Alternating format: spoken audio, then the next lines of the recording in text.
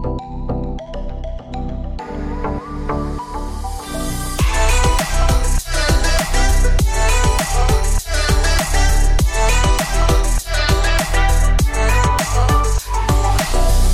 are listening to the Collective Church podcast. Collective is a church for the rest of us, which means if you have never been to church, walked away from the church, or are struggling to find a church to connect with, you belong here. If you aren't following us on social media yet, make sure to head to Facebook and Instagram and search for My Collective Church to learn more about what is going on at Collective as we start this new year. Thank you again for listening. Now let's get into Sunday's message.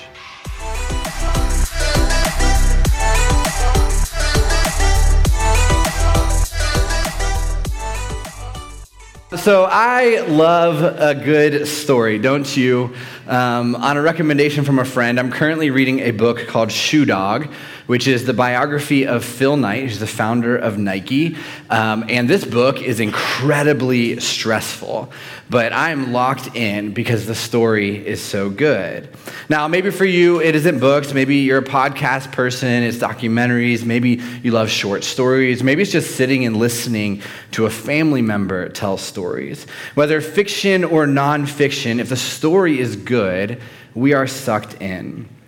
In the fall of 2020, I read an article called Unleashing the Brain Power of Narrative, and it shared that when we listen to a story, no matter how old we are, we're transported mentally to another time and place. The study also shared that whenever we hear a story, we actually search our brain for similar experiences, and this activates part of our brain called the insula. And the insula is this piece of our brain that controls things like compassion and empathy. It controls things like taste and self-awareness and interpersonal experiences. And so what happens when we hear a good story is our brain connects us to what we are hearing. Right? Ultimately, it places us into the story, and we begin to feel the pain and the joy and the fear or the other emotions that the story conveys. But here's the issue with this. And maybe this is just me, but when I'm listening to a story, I only put myself in the shoes of the main character. Now, some of you are thinking, this dude's arrogant. Maybe. But don't you do the same thing, right? Don't you do that as well? When listening to a story, don't you put yourself into the place of the hero? Or for some of you, maybe it's the villain, right? Don't you connect yourself to the survivor in the story? Don't you connect yourself to one of the most prominent people in the story that you're listening to? Did any of you hear this week about the man who landed a plane even though he had zero flight experience? If you heard it, read it, this story is absolutely amazing. This dude named Darren Harrison and one other passenger were flying from the Bahamas to Florida on a small Cessna 208, which is a single-engine plane that has about 8 to 10-ish seats in it. And while flying, the pilot had a medical emergency. And so Darren jumped into the cockpit and he radioed the tower. On the other end of the call was air traffic controller, a guy named Robert Morgan, who was a pilot but had never actually flown a Cessna before. And so he pulled up this picture of the instrument panel and he began guiding Darren, not a pilot, step by step through landing this plane. After teaching him how to level out the wings, Robert guided Darren to Palm Beach International Airport, in his words, so he could have a really big target to aim for while attempting to land. That's not the right phrasing for that. But it worked. This crazy story. Through Robert's instruction, Darren landed the plane safely, something that takes over 20 plus hours of flight instruction. This dude did it on his first try. And after landing, Robert met Darren, and they gave each other a big hug, and Robert shared that it was just such an emotional moment, and then Darren said that he was just thankful to get home to his pregnant wife, right? Like, crazy story. But when hearing this story, how many of you were like, I'm just like the other passenger in the plane who did nothing? Right? Nobody does that. Even though in real life you might be that passenger, in this story you don't connect to the guy that's sitting in the back row going, well, I hope we make it.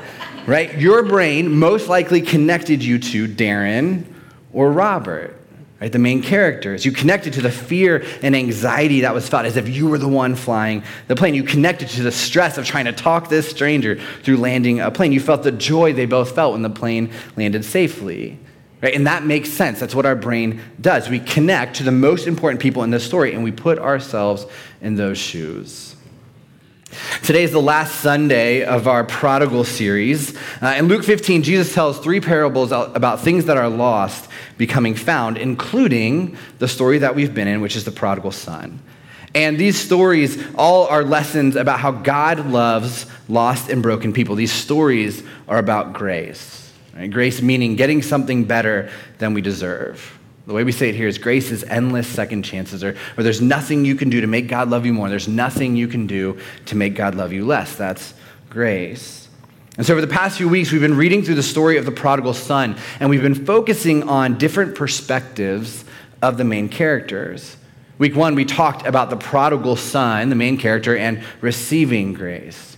Week 2, we talked about the father, who's kind of the hero of this story, and the idea of giving grace. Week 3, we talked about the older brother, who's kind of the villain, and this idea of denying grace. Now, if you missed any of those, I would just encourage you to go to YouTube or podcast, search for Collective Church, look for our logo, and you'll find them, because it would be really good for you to kind of check those out. But after reading through this story multiple times, I'm sure some of you have been wondering, what's the 4th perspective? Well, it's the easiest one to miss. It's not the heroes, it's not the villain, it's the crowd. Right? It's the servants who work for the Father. It's the neighbors. It's the people in that community that saw this story play out. And so here's what we're going to do. I'm going to read the beginning of the story one more time. And what I want you to do is I want you to put yourself into the shoes of the people in the community, right? Not the main characters, not the people that your brain naturally wants to connect you to, but put yourself in the shoes of the people in the community who got to witness this incredible showing of grace. And I want you to think about what this was like on the outside looking in. So let's read this story one last time. It's in Luke 15, starting in verse 11. So Jesus told them this story. A man had 2 sons. The younger son told his father, "I want my share of your estate now before you die." So his father agreed to divide his wealth between his sons. And like I've shared over the past few weeks, this was a major offense. Because he wasn't just asking for money. The prodigal son was telling his father that his life would be better if his father was dead. A few days later, this younger son packed all his belongings and moved to a distant land, and there he wasted all his money in wild living. And this would have been a very public thing. His inheritance most likely wasn't a lump of cash. It would have been property. It would have been livestock. And so the son would have had to sell a portion of the farm in that community, pack up and leave, and everybody in town would have known. Over the past 6 months, about 6 homes have sold in my neighborhood, and I and the other neighbors who are still living there know way too much about what's going on and why people are moving. We know about the family that moved because of the military. We also know about the family that moved because there was a divorce. We know about the family who sold fast and left in the middle of the night, left all their stuff in the house, right? And we know these things not because we're close neighbors. We're not. We're just nosy people, right? We're just asking questions and trying to figure these things out. But in this context of the story, maybe there were nosy neighbors, but in this context of the story, everyone would have known what was going down because it would have been a tight-knit community, right? They would have worked together and served together and lived together. Right? They would have known that the son wished that this father was dead. They would have known that he left to waste money on prostitutes and reckless living. They would have even known that there was an older brother who stuck around and kept working. The story continues. About the time his money ran out, a great famine swept over the land, and he began to starve. He persuaded a local farmer to hire him, and the man sent him into the fields to feed the pigs. The young man became so hungry that even the pods he was feeding the pigs looked good to him, but no one would give him anything. When he finally came to his senses, he said to himself, "At home, even the hired servants have enough food to spare, and here I am dying of hunger."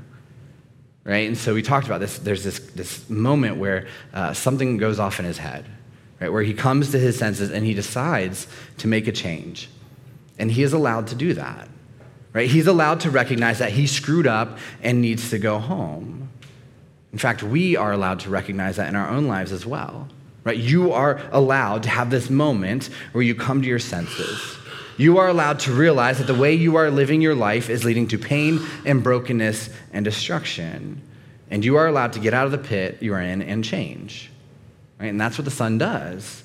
And so he decides, I will go home to my father and say, Father, I've sinned against both heaven and you, and I'm no longer worthy of being called your son. Please take me on as a hired servant. Over the past few months, as I've been digging into the story of the prodigal son, one of the things that I've learned is that this phrase, I've sinned against heaven, I've sinned against you, aren't actually his words, or at least they aren't unique to him. In this moment, the prodigal son is actually quoting the Old Testament. He's quoting Pharaoh.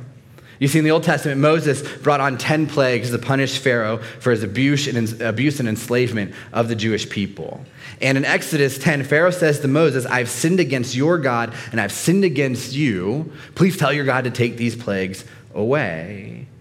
And what he's actually doing is he's actually trying to barter with Moses. He's saying, if I do this thing, will you do this thing? And that's what the son is doing as well. He's thinking, I want to go home, but in order to do that, I need to pay my dad back, and taking care of these pigs won't make that happen. So I need to beg my father to allow me to be one of his hired servants because he is fair and he's generous. And so he starts to run through this speech in his head in hopes of getting the opportunity to convince his father to create a way to earn his way back into good standing. And so he returned home to his father, and while he was still a long way off, his father saw him coming.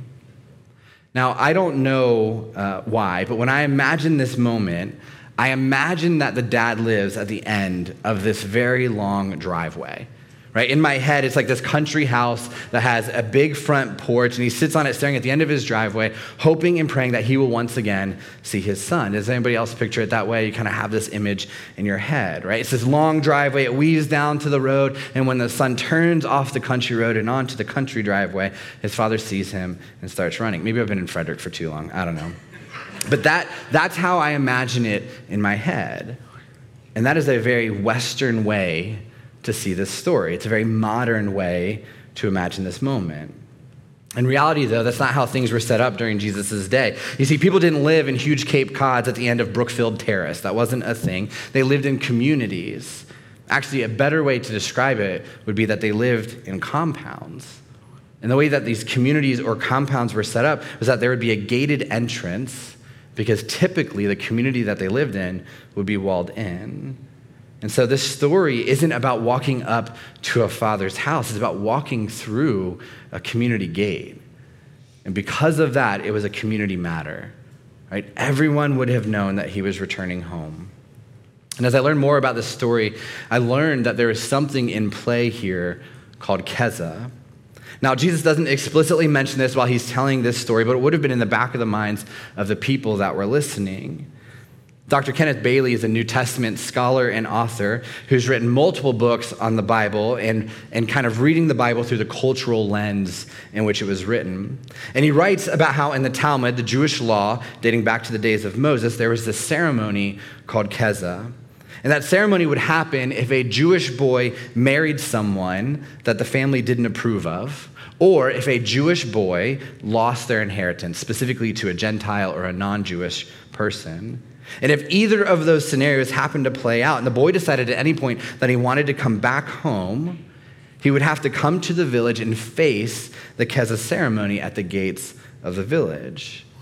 And this ceremony would be led by the elders of that village, and the father of the boy wouldn't be able to attend. The mother could go and she could plead for mercy, but not the dad.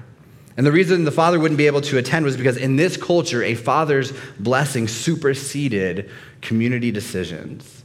And so the father was actually required to remain in the house to ensure a fair trial for the prodigal sons who returned home. And so the moment he walked through the gate, this son was welcoming Keza. He was welcoming this trial with the elders of a community where he would present his case and they would decide his fate. Right? They would decide if Keza was coming, which is a word that means cut off. And if he got Keza, what they would do is they would throw a clay pot at his feet and smash it on the ground. They'd say, you are now Keza. You are now cut off from your community and your family forever. And this son knew that not only did he have to face his father, but he had to get through Keza first. And so his plan, and his only shot at being allowed back, was to tell the elders that he came back so that he could work for his father in order to pay off this inheritance. Right? And knowing all of this, the father was watching the road just in case his son came home. He was waiting day and night. Why? Because the father knew that he had to get to his boy before he got to Keza. And the only chance that the dad had to put his arms around his son was to get to him before he got through the gates of the village. And so when he saw him far off, he began to run to him. And filled with love and compassion, he ran to his son, embraced him, and kissed him. His son said to him, "Father, I've sinned against both heaven and you, and I'm no longer worthy of being called your son." And again, this wasn't just a moment between a father and son. People were watching, right? They were waiting to see how this story was going to play out. And so the son begins to plead his case. "Dad, here's my plan," but his father doesn't even let him finish. His father said to the servants, "Quick, bring the finest robe in the house and put it on him. Get a ring for his finger and sandals for his feet, and kill the calf we've been fattening. We must celebrate with a feast. For this son of mine was dead and has now returned to life. He was lost, but now he is found." So the party began. And on the road, in that moment, reconciliation happened between a father and a son, and it trumped Keza. There was no trial. Instead, they walked right through the city gates and right into the house, and they had a party. The neighbors, the servants, the other family members who would have lived in that community were with them. And they were celebrating because the son didn't get cut off. He got grace. And let me just say this before we dig into the main takeaways for today. Not long after Jesus shared this story, he was arrested and put on trial for claiming to be the Son of God. And one of the reasons that religious leaders in that day hated him was because of stories like this. Right? Jesus told this story to let everyone know that he came for lost people, that he came to bring grace and forgiveness of sins, and that he actually had the power to do that. And people didn't like it, so they put him to death. And when Jesus went up on the cross, he took on the sins of the world, the sins of the past, the sins of the present, the sins of the future, your sins and my sins. And when he did that, he became separated from God. He got cut off. He got Keza. And Jesus did that so we could experience grace. Right? He knew we couldn't pay off the debt that our sin creates, and we would be cut off from God forever. So he took on those sins so that we could have eternal life with God. And then 3 days later, he conquered death and rose from the grave, proving that he truly was the Messiah, the one that was sent to rescue us. And this is who Jesus is. And if you are not a follower of Jesus, please know that he came to earth to give himself up as a sacrifice for our sin, for your sin, so you could get grace. And this story reminds us that when God sees us, wherever we are in our state of life, he doesn't cut us off. He has compassion for us. And it doesn't mean that consequences aren't real. It doesn't mean God's happy about the choices we make. It just means he sees how much we hurt. He knows how lost we feel. And he's looking at us and his heart breaks for us. He's filled with love and compassion.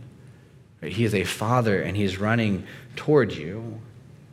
And so of everything that we're going to talk about today, if you are not a follower of Jesus, this is what we want you to know. It's not too late to come back home. It's not too late to experience grace. You don't have to barter for it. You don't have to jump through a bunch of hoops. It's just there for the taking if you actually want it.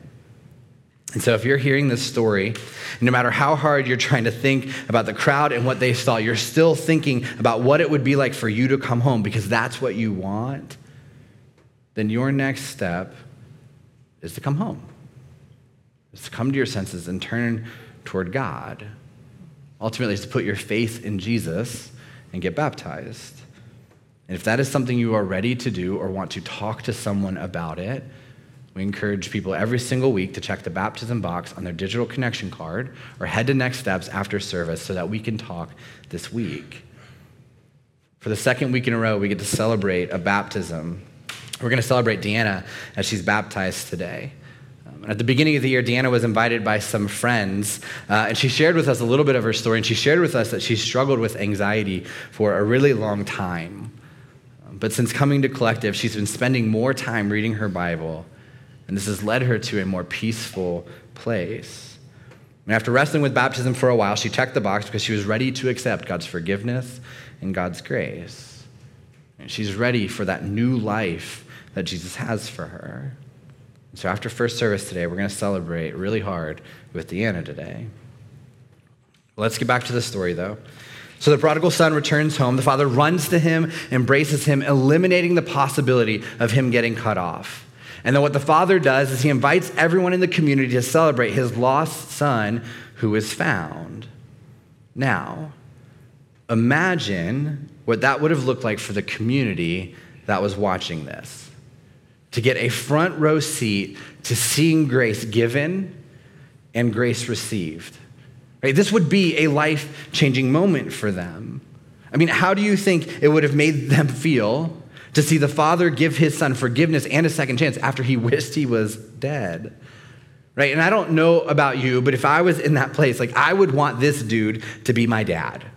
Right? Or at least I would want this to be the type of person that I worked for. I would want this type of person to be a leader and an elder in my community. I would want to be like him and give grace, and I'd want to be near him and experience grace.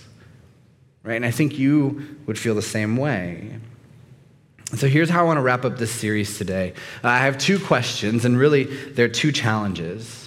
And I think these fit really well considering everything we've learned over the past few weeks about grace and what it means for us and what it means for other people. And so here's the first question I want you to wrestle with. And again, if you're taking notes, I would really encourage you to write this down, take out your phones, take a picture of it. But this is what you need to wrestle with this week. The question is this: am I living in a way that the people in my life can witness grace?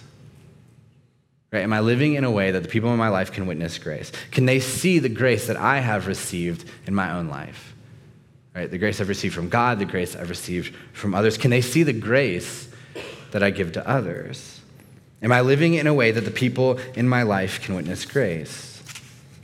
Think about your social media presence. I know you don't want me to go there, but I have to. Right? When people look at what you post online, what do they see?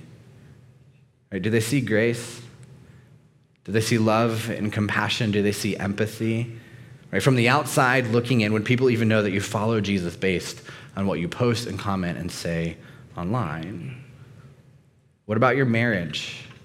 Right? Specifically, if you have kids, do your kids see grace playing out in your marriage? Right? And this doesn't mean everything has to be perfect. It won't be. Right? And this also doesn't mean that you fake it. You really shouldn't do that. You should be real about your brokenness. But what I'm saying is when mistakes are made, when misunderstandings happen, when life is stressful, is there still grace in your marriage? And ultimately, is it so obvious that it'll actually lead to your kids having healthy marriages because they're witnessing it? Right? What about with your neighbors? Do you actually know them, or are you just nosy? What about your coworkers? What about your friends? Right? When people look at your life, what do they see? In the Sermon on the Mount, Jesus' most famous teaching, Jesus says it like this. He says, "You are the salt of the earth, but what good is salt if it has lost its flavor? Can you make it salty again? It'll be thrown out and trampled underfoot as worthless. You're the light of the world, like a city on a hilltop that cannot be hidden. No one lights a lamp and then puts it under a basket. Instead, a lamp is placed on a stand where it gives light to everyone in the house. In the same way, let your good deeds shine out for all to see so that everyone will praise your heavenly Father." Right? And so Jesus is talking to Christians, essentially, and he's saying, we are salt of the earth. Right? We're to be seasoned with grace. We're to bring flavor to this world. We're to bring light into the dark places. Right? We are called to let grace permeate the pain and brokenness and dysfunction of the world. So am I living in a way that people in my life can witness grace? But taking this a step further, now here's the second question that we need to wrestle with. When people outside of this church look in, what do they see? Or do they see people who are being real about their brokenness and how God is working in their lives? Do they see people whose lives are being and have been changed? Do they see parents who are fighting for generational healing, whether that's relational healing or emotional healing or spiritual healing? Do they see marriages that were once rock bottom being restored in ways that won't make sense in the real world? When people on the outside look into this church, do they see grace? Right? Do they hear grace in our words? Are we seasoned with salt? Are we a light on a hill in Frederick? Is Collective a place where people can truly belong? Even with their doubts, even with their addictions, even with their brokenness. Right? And this doesn't mean, and we've talked about this doesn't mean we ignore sin. This doesn't mean there's no accountability. This doesn't mean that we neglect truth. It just means that this needs to be a safe place for people to wrestle with those things and fail again, and fail again as they work to be more like Christ. Or how about this? Do we love cancel culture more than we love endless second chances? I've quoted this book a ton in this series because it's just that good. So if you're looking for something to read, I would encourage you to read it. It's the book called What's So Amazing About Grace by Philip Yancey. And in this book, he writes, "Grace is Christianity's best gift to the world, a spiritual nova in the midst, exerting a force stronger than vengeance, stronger than racism, stronger than hate." But then he writes this: "Sadly, to a world desperate for this grace, the church sometimes presents one more form of ungrace." So when people outside of this church look in, what do they see? Right? Do they see real people with real struggles, being real about those things, who are giving real grace? Or putting this as bluntly as I can, are we just another church that gets a group of people together on Sunday to sing songs, listen to some dude preach, and leave everything we learned at the door on the way out? And I don't know about you, but when people hear about Collective, I want them to think that this is a church that doesn't just talk about grace, but is swimming in it. Honestly, that's what I want for people to think about the church and Jesus as a whole, but I don't think that's ever going to be a reality anymore, and I'm just being honest. But when it comes to Collective, the thing that we actually get to control, I want our community to look at this place and know that Collective is a place where lost and broken people can come home and be made new. And I want them to think, I want that. I need that. How do I get that? Right? This is one of the reasons we do things like the Mission Restock. Right? It's to fight food insecurity, but the real reason is because we want people to know that God loves them. We want people to know that Jesus is for them. We want people to experience grace. And so we spend our time and we spend our money and we pray and we connect, not just because people are physically hungry, but because they are spiritually hungry as well. And so we feel like it's our responsibility to step up and create space for people to experience Jesus through being engaged in this community in a way that shows grace. The first sermon I ever preached at Collective was on this parable. And I went back and forth for a really long time trying to figure out what I would say. And I realized that if there was one story in the Bible that I wanted to set the culture and tone for our new church, it was this one. And I want to share with you part of what I shared that day, almost 5 years ago. On page 1 of Philip Yancey's book, What's So Amazing About Grace, he tells a story about a woman who is a prostitute who realized that she could make more money in an hour than she could in a whole day if she sold off her 2-year-old daughter. And in the story, she comes to Yancey's friend seeking help, and the friend asks, "Have you ever thought about going to church for help?" But she rolled her eyes and responded, "Why would I go to church? I already feel bad enough." And we know that feeling. We've been in that place before where we didn't need someone else to tell us we'd screwed up because it was obvious, right? We were in a pig pen looking at the pigs thinking their life was better than ours. And what we needed in that moment was for someone to help us up. We needed someone to tell us that we could have a fresh start. What we needed was grace. And this is why we started Collective. And almost 5 years later, one thing that I know that our church gets right is grace. And so no matter who you are, no matter what religious baggage you have, however many people you've slept with, whatever number of divorce you are on, whatever your secret or your addiction or your facade or your sin, and no matter how many times you know the right thing to do and you've still chosen the opposite, our hope and our goal is that Collective is a place, in the words of Philip Yancey, where grace is kept on tap and the bar is always open. That's what we want people to see when they look at Collective from the outside. Let's pray. God, as we wrap up this story today, and God, it seems like we've tried to look at it from every angle possible. God, I just pray that the story that your son told resonates with us. And God, really it resonates with us in different stages of our life as oftentimes we're the prodigal. God, we're the one that screwed everything up. And God, we're the one that needs to come to our senses and come home. But God, there are times in our life where we're the father, and it's not us who's messed up, but it's people we love, and they're asking us, will you forgive me? Will you give me grace? And God, we have to wrestle with that. God, sometimes we're the older brother.